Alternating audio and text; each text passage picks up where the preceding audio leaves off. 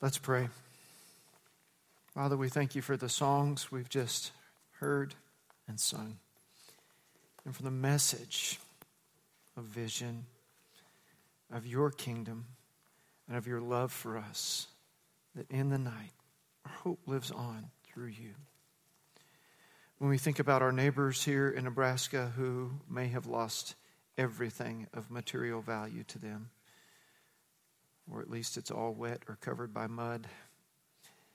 And we think about all those that are already helping and will continue to help. We pray that in the name of Jesus they would have hope. But as Pastor David drew the analogy for us, that sometimes our lives feel like that too. The floodwaters come up and all we can do is watch. God, we trust your providence, your sovereignty. We know you have a plan, but more so we trust your love for us and that you will carry us through. We thank you, Father. In the name of Jesus, amen. Questions. Where is a question of location? What is a question of need or ability? How? It's about process. Who is about people? When? About timing. But why? Why may be the most important question. It's a question about motivation. It's the existential question. And so today we'll seek to begin answering the question, why giving to grow? Why would you, why would I, why would we as a body of believers choose to give sacrificially above and beyond the tithes that we're already giving in order to grow our church? We'll talk about that more in a moment, but I want to show a few pictures just from yesterday in Valley, Nebraska. Now, this was those of us that started out at the United Faith Community Church in Valley. And Nikki Riley in the front there in the Husker jacket, and John Mark, and then Pastor Cho, our Korean church pastor there. And then in the back are the Davises. I ride bikes most Saturday morning with Brent Davis and some other guys, and I said, dude, I'm not going to be able to ride a bike this Saturday morning. I'm going to Valley to help. You want to come? He brought his family. So we had Catholics helping us Baptists, right? But there are all sorts of folks there. The Jansen family was added later. Jael and Pamela Schmidt were there as well. So I think there were like 25 of us from Southview up in Valley yesterday. So show that next picture then, Sam. I had to get a cold one at lunch. Just so you know, it was water. It was only water. And I tell you, it was a good tasting water. I don't know what Anheuser-Busch puts in that water, but it was pretty nice. Yeah, John Mark took one home, but did you crack it open yet, John Mark? Oh, he wanted to bring one home as a souvenir, but it was amazing to see the outpouring of support from my trip up there with Larry Zimmerman to scope things out Thursday, and to see this one church building of about 4,000 square foot that was just filled with stuff. You could go shopping for free. By the time we came back yesterday, there was cases of water piled outside, and the stuff inside was now piled as high as your shoulders, not as high as your belly button. And volunteers all over the town. People with a truck just going and stopping randomly, picking up stuff off of someone's curb, carrying it to the dumpster. We were literally at one point going door to door saying, do you need any help? Do you need any help? We spent the most time in one basement, and I want to ask you to continue to pray for Valley because we got it all cleaned out, had it squeegeed out. We went to lunch where I enjoyed the cold one, among other things. And when we came back to finish the job and, spray it down and treat it, water had come back up into the basement. The water table was so high. So it's not done yet in Valley. But I want to show you this next picture. This is the lady who, if you saw on TV, Miss Karen, who we helped, and Nikki visited with her most of the day, and kind of a pastoral counseling, just being a friend, talking about her life role. And Karen was so grateful for our assistance. And if you hadn't already, you can look on Channel 8's website and see at least one of the stories that included us. They had two. And then the next picture. Late in the day, I went back to the place where they were dispatching volunteers. I said, we need a job to do. And they said, there's one that's way out here. It's out by the Elkhorn River. It's outside of town. You're going to have to hike in like a half mile because it's impassable by car. We're like, well, we got our rubber boots on. And this person really needs help. It's just her. And she didn't want to be shown, but I said, well, can I take a picture of your feet walking through? Her house was out by the Elkhorn River with the Rawhide Creek behind it, and she had water come into her house 4 feet high. Look at the next picture. If you notice, this is her rear window pane, right? And you notice along the mutton that separates the panes there in the sash, there are little something that looks like pebbles across the top. Those aren't pebbles. That's cat food.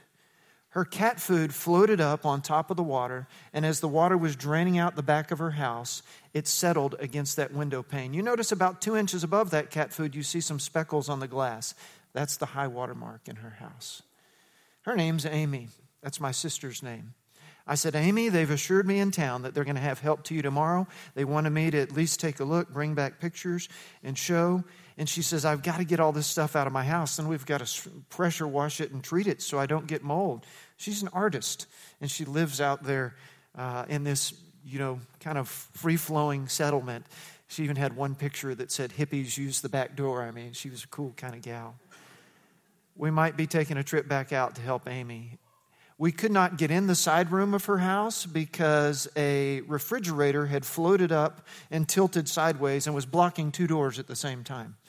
And we worked and worked and worked, and finally with Jason and I and a little help from John Mark and Miss Amy, got her in that room, and she began to rebuild.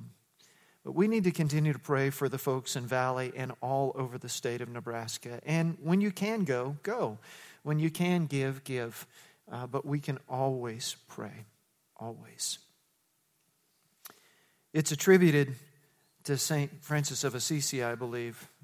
Preach the gospel, use words if necessary. Our scripture memory verse for the month reminds us of that. And let's say it together as it comes on the screen here. 2 Timothy 4:2. Preach the word, be prepared in season and out of season. Correct, rebuke, and encourage with great patience and careful instruction. 2 Timothy 4:2. We have our assignment as believers in Jesus. We preach the word. We're prepared at all times. We use God's word to both correct, rebuke, and encourage. And we do it with great patience and careful instruction. It's what we're to do and how we are to do it. But our question today is answer the why. Why would we want to do something called Giving to Grow? Well, Giving to Grow as a name and as a program, if you will, in our church started almost 2 decades ago when there was the need to buy the north property. And that north property, that field right out there, we don't own the house that sits between ours and our main building and the prayer chapel, but all the rest of that property, all the way up to Arapahoe from 13th to 14th, is ours. And we bought that property for $500,000, and this church, within a short amount of time, raised $80,000 to make a down payment on that. And we had a program to pay off that loan called Giving to Grow. When I arrived as pastor 13 and a half years ago, we still had a couple $100,000 debt, and we talked about that, and we paid it off within a few years, and we saved the church $120,000 in interest. I was like, woohoo, we did it. Some of you have continued to give to Giving to Grow throughout the years. And that fund there is still there and has over $100,000 in it now. Our cross is a cell phone tower that generates $800 a month plus an income. That money goes into Giving to Grow. We felt like that would continue to fund that. But we have needs in our church that we'll get to in our final point of my sermon today that go beyond what we can fund through our budget and go beyond what we have in hand right now. So you'll hear today some details. You can see some details out on the bulletin board. We're going to have continuing information going to you as it comes available. You'll receive a letter this week about giving and a pledge card in there to ask you to consider that. And on April the 2nd, we'll have an open house in which we'll sit around and share as much information as we know about the projects that we'll do, that you can come and see what we know and ask questions about how and why and all those sort of things. And then on Celebration Sunday, Palm Sunday, April 14th, we're going to have a special worship service in which we celebrate. And like we see in the Old Testament, the bringing of offerings, we're going to have you on that Sunday bring down your pledge card. And if you're able to and desire to make a special one-time gift that Sunday as well. Then we're not going to have Sunday school for anybody on April the 14th. Children, nursery, everything will be closed at the Sunday school hour. We'll all be in the fellowship hall. And we're going to have a continental breakfast, and that'll be great. While some extra special counters will be counting up our pledge cards and counting up our offerings that day to come back in before we leave and to say, here's the amount of money that was given today, and here's the amount of money that's pledged over the next year. And then we're going to go, woohoo! You guys didn't get too excited about that. I don't know, maybe it scares you. I mean, if I'm honest, it kind of scares me a little bit too. Because I'm like, I know what our need is going to be. I can imagine that. Might as well just tell you.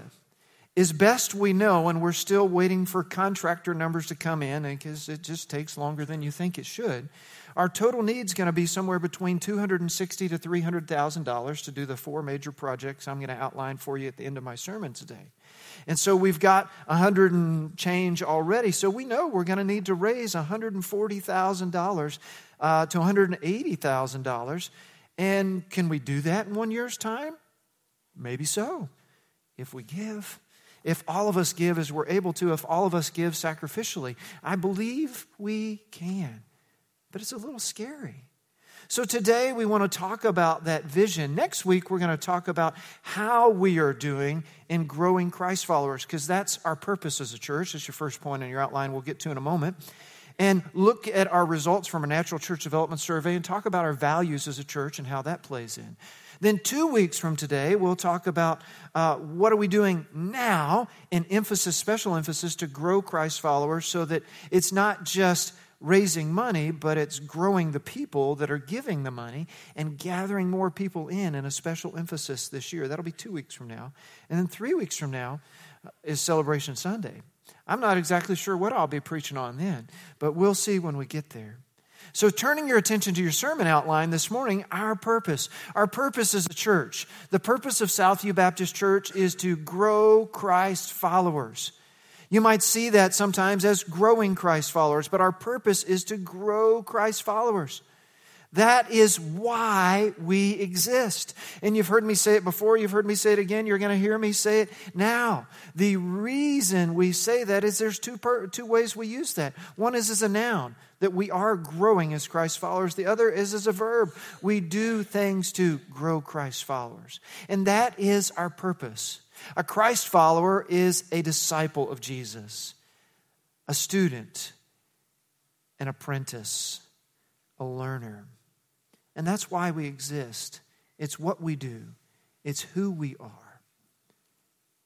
2 scriptures I shared with you a few weeks ago, I'll share again. Psalm 138, verse 8 says, "The Lord will fulfill His purpose for me.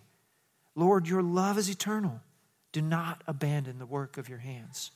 There are times in our personal lives, times in our church life, we feel like God has abandoned us. We feel like the floodwaters are rising and we can't do anything else. We get the diagnosis of cancer. We get the bill we weren't expecting because something's happened with our house or our car. But God will fulfill His purpose for us. If you didn't write that down, that's Psalm 138, verse 8.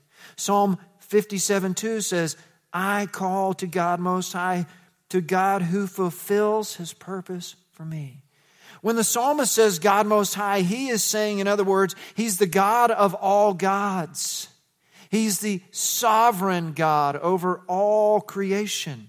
And when I call to that God, the God of all gods, He is the God Most High. When I lived in South Africa, the Zulu people had a word for God, and you've heard it before if you've been here a while. It's Nkulu, Nkulu. Nkulu, Nkulu is the way they'd say it. N-K-U-L-U. That means great, with another great on it. Literally, the Zulu people in South Africa had their name for God was the Great, the Great.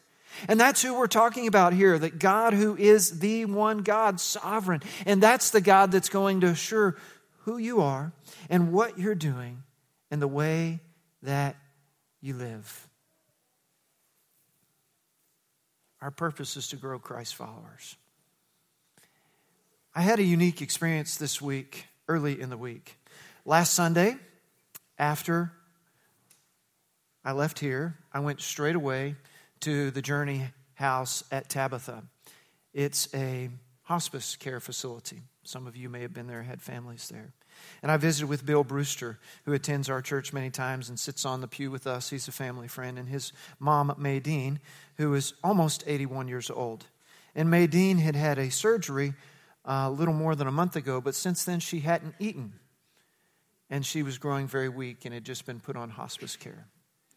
And I knew her family members had talked to her about this, but I figured I'm going to give it a shot. I asked Bill, is it okay if I talk to her? You know, she seems to respect me. She's very kind and gracious to me as a pastor in that courteous sort of way that many people treat pastors. But I thought, I think she'll listen. And so I said, Bill, is it okay if I talk to your mom this way? He said, absolutely. He says, we've all tried. Give it your best shot, Aaron. So we go into the room and we're chit-chatting about this, that, and the other. How are you doing, Miss Maydeen? She was with it. She was alive. She was awake.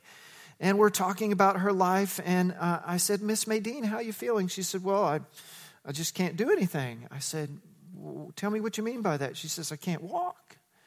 I said, Miss Maydeen, you know you got to eat in order to have some energy so that you can do some exercises so you can learn to walk. This is a lady that just months ago was snow blowing everybody's yard, and before that, mowing multiple yards and raking leaves. She's a whirlwind, okay? And I said, you know, you got to eat. What, can you tell me, why aren't you eating? And she goes like this. I said, Miss Maydeen, what do you mean? She says, I can't do anything anymore. And I thought, she's given up. And as I'm sitting there, just letting that hang in the air, she says, it's my time. And I looked at Bill, I'm like, oh my word, she's ready to go. So we transitioned the conversation to talk about when she trusted Christ as her Savior, and talk about eternal security, and talk about the fact that because she trusted Jesus as a young lady, even if she may not have gone to church for decades, that she knows that God is real and that He loves her and that there is eternity for her. And she had a joy about her, even though she had just admitted she's ready to go and these sort of things. And I prayed with her, and I hugged Bill, and I left that place. Bill calls me a few hours later. She had a stroke 5 minutes after I left. She died the next morning. I said, Bill, I'm so sorry. I didn't know if I had a conversation like that with her that she'd have a stroke and pass away. He said, man, she called it. It was her time. He said, you did just the right thing. He said, it was amazing, Aaron. I'm telling everybody about it. I said, can I tell everybody too? He says, yeah, tell the whole church. They need to know Jesus like that. They need to have that sort of assurance. But the reason I tell that story now is for Miss Maydeen, her purpose was to serve others. When I met with her family members beyond Bill and his brother, every one of those children and grandchildren said that she served others. That's what she did. Her love language was acts of service.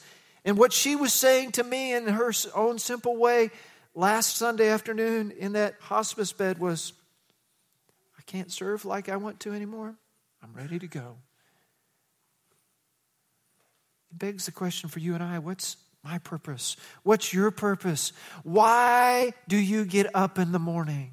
What gets you excited? Why do you live?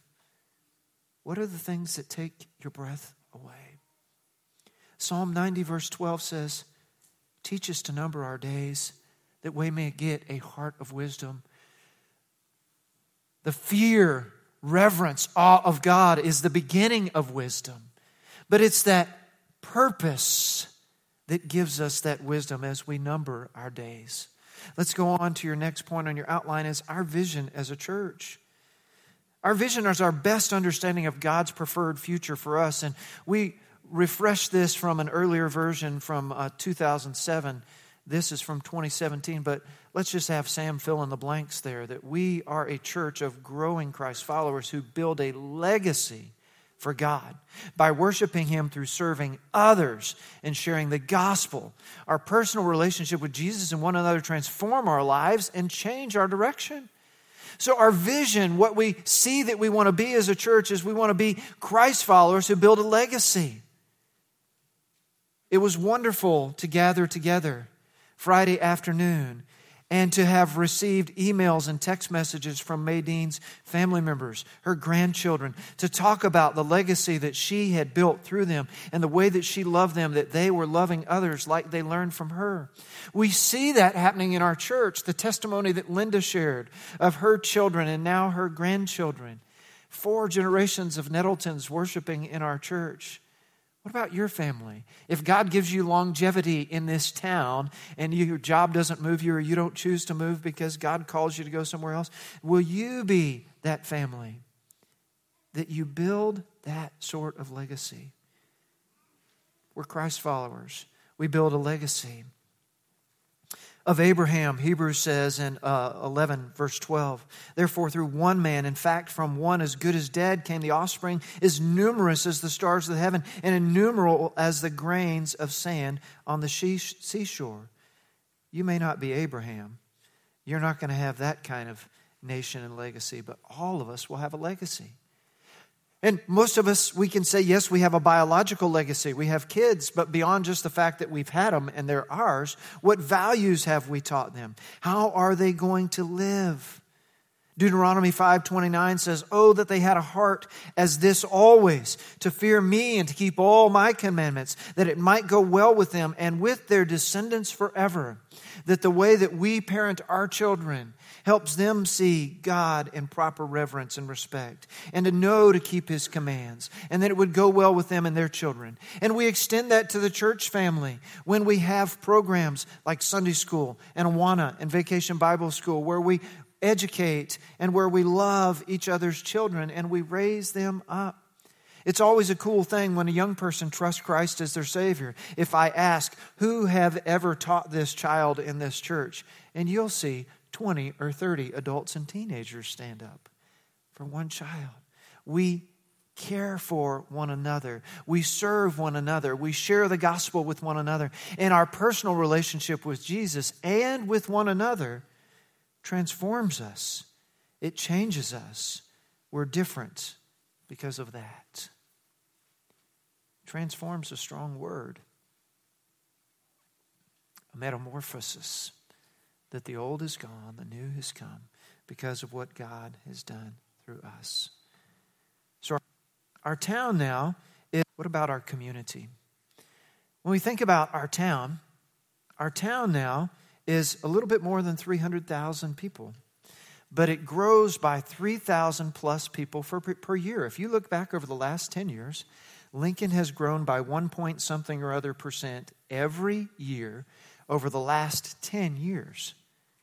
So 3,000 plus new people a year move into the city limits of Lincoln. And then you see what's happening in now commuter towns outside of Lincoln. I mean, look at what Hickman used to be and what Hickman is now. Look at what Waverly used to be and Waverly is now. And look at these towns around us. Pastor David and I have a friend who someday he'll stand on this stage and talk to you about that he's called to plant a church in Hickman because there needs to be another church because so many people are moving there. But in Lincoln, 3,000 plus people a year are moving here. If we were to plant a new church with 300 people instantly every year, it would take 10 new churches. Southern Baptists and all the other churches, even if they're not even evangelical, even our ecumenical brothers and sisters in Christ, we don't plant enough church to keep up with our population growth. Our community is growing. We need to invite more people to join us. We need to plant new churches for them to be in. The next fact for us to consider is that most people want a place to belong. I mean, I know that is somewhat, how can you put a number on that, Pastor? Yeah. But we all have that innate desire to belong somewhere within us. That third place beyond our family, beyond our work. That place where we have connection, where we have identity, where we have purpose. But friends, we're called beyond belonging to belief. that the church is the pillar and the foundation of the truth, but we are God's family that make up that pillar and foundation. That's 1 Timothy 3:15. But we're called to belong to a church, to belong to others. The Bible puts us together. It says that we're fit together, we're built together, we're held together, we're heirs together, that we're members together. Don't get me started on the one another's. If you look in the New Testament, there are 40 plus different one another scriptures as well, that we belong together. But here's kind of the problem with that, and that's the third point, that most people also judge by appearances. You know how it is. When you first meet somebody, whether you think about it or not, you instantly size them up. You can tell by the way they're dressed, the way they speak, the way they carry themselves, where they fit in the scheme of things. And many times your first impression is somewhat right. Social scientists tell us so. Sometimes you're wrong. But that happens even with institutions. It's said to us by folks that study things like church growth and all that a guest to our church will make up their decision, their mind about our church within 7 minutes of arriving in our parking lot. Okay, so we need to have a nice parking lot. We need to have some good landscaping. We need to have friendly people at all the doors. Our restrooms need to be clean and not smell bad.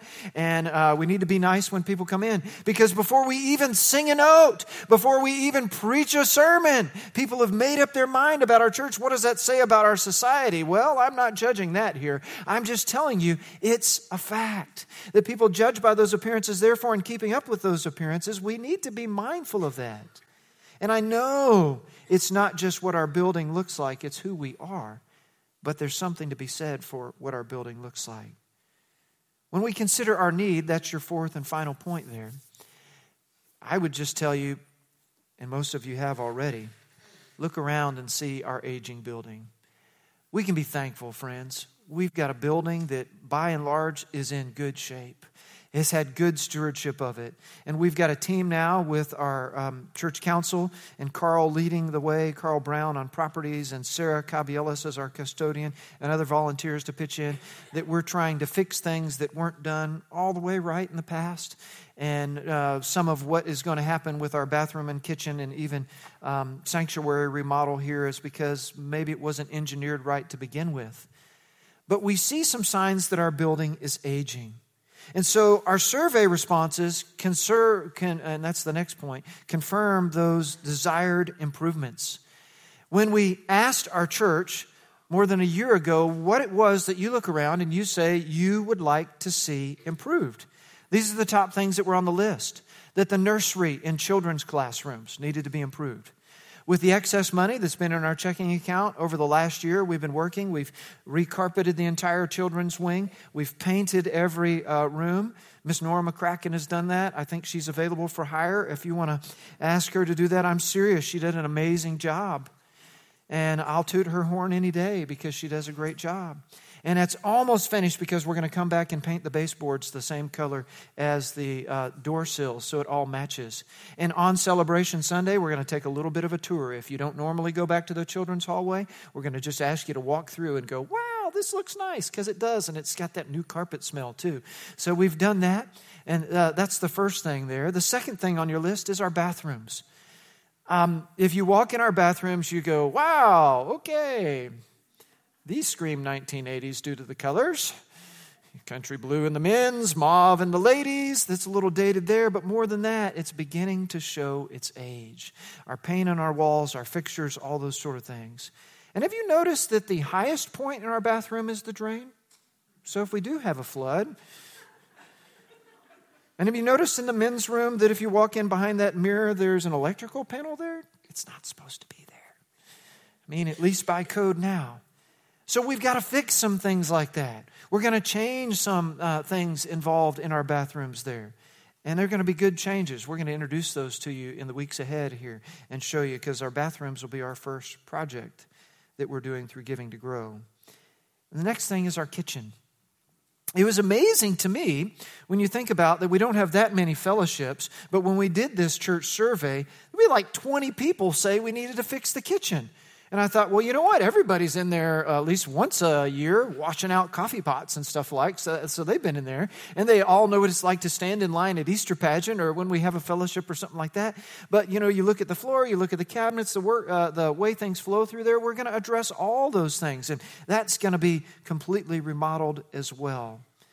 And I didn't say, but I guess I should go back and say of the bathroom, we're going to take it down. We're going to take out the concrete. We're going to go down to the studs. It's going to be everything brand new. This is not slapping a coat of paint on it. This is everything brand new. The kitchen, going to be the stove and the, vent hood are staying. The big refrigerator is staying. But everything else, brand new. Because it's time.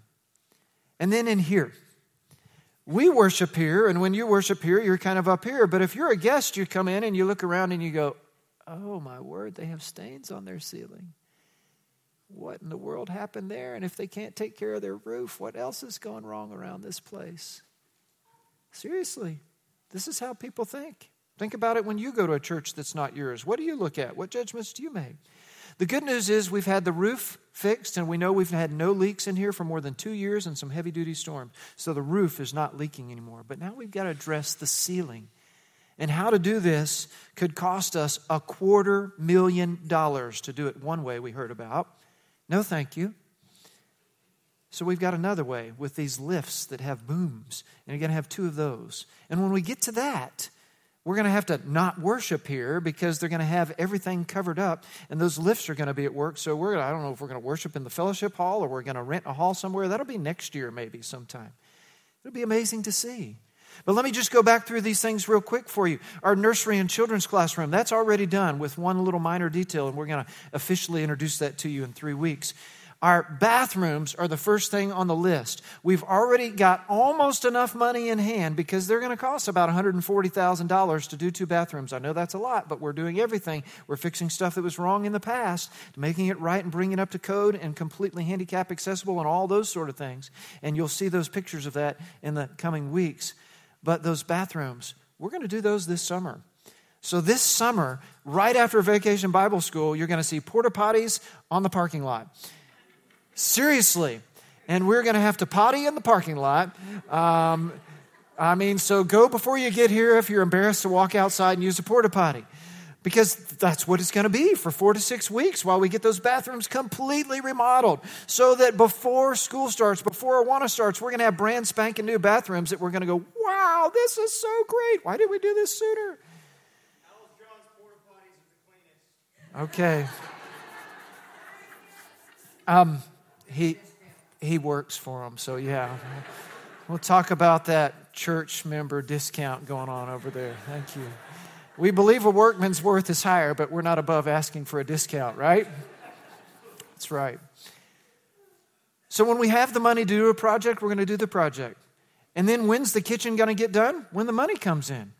If we spend all the money that's in Giving to Grow in order to do the bathroom, once we'll just wait month after month as you give gifts and things like that. When we have enough money, then we'll do the kitchen. And then once we pay for the kitchen, month after month as gifts come in, we'll do the sanctuary. If we're able to raise the amount of money we need in 1 year's time, then summer of 2020 we'll be out of this sanctuary so that the ceiling can be done over a few weeks' time. We'll get there as we get there. But here's what we're going to do. We're going to do it together.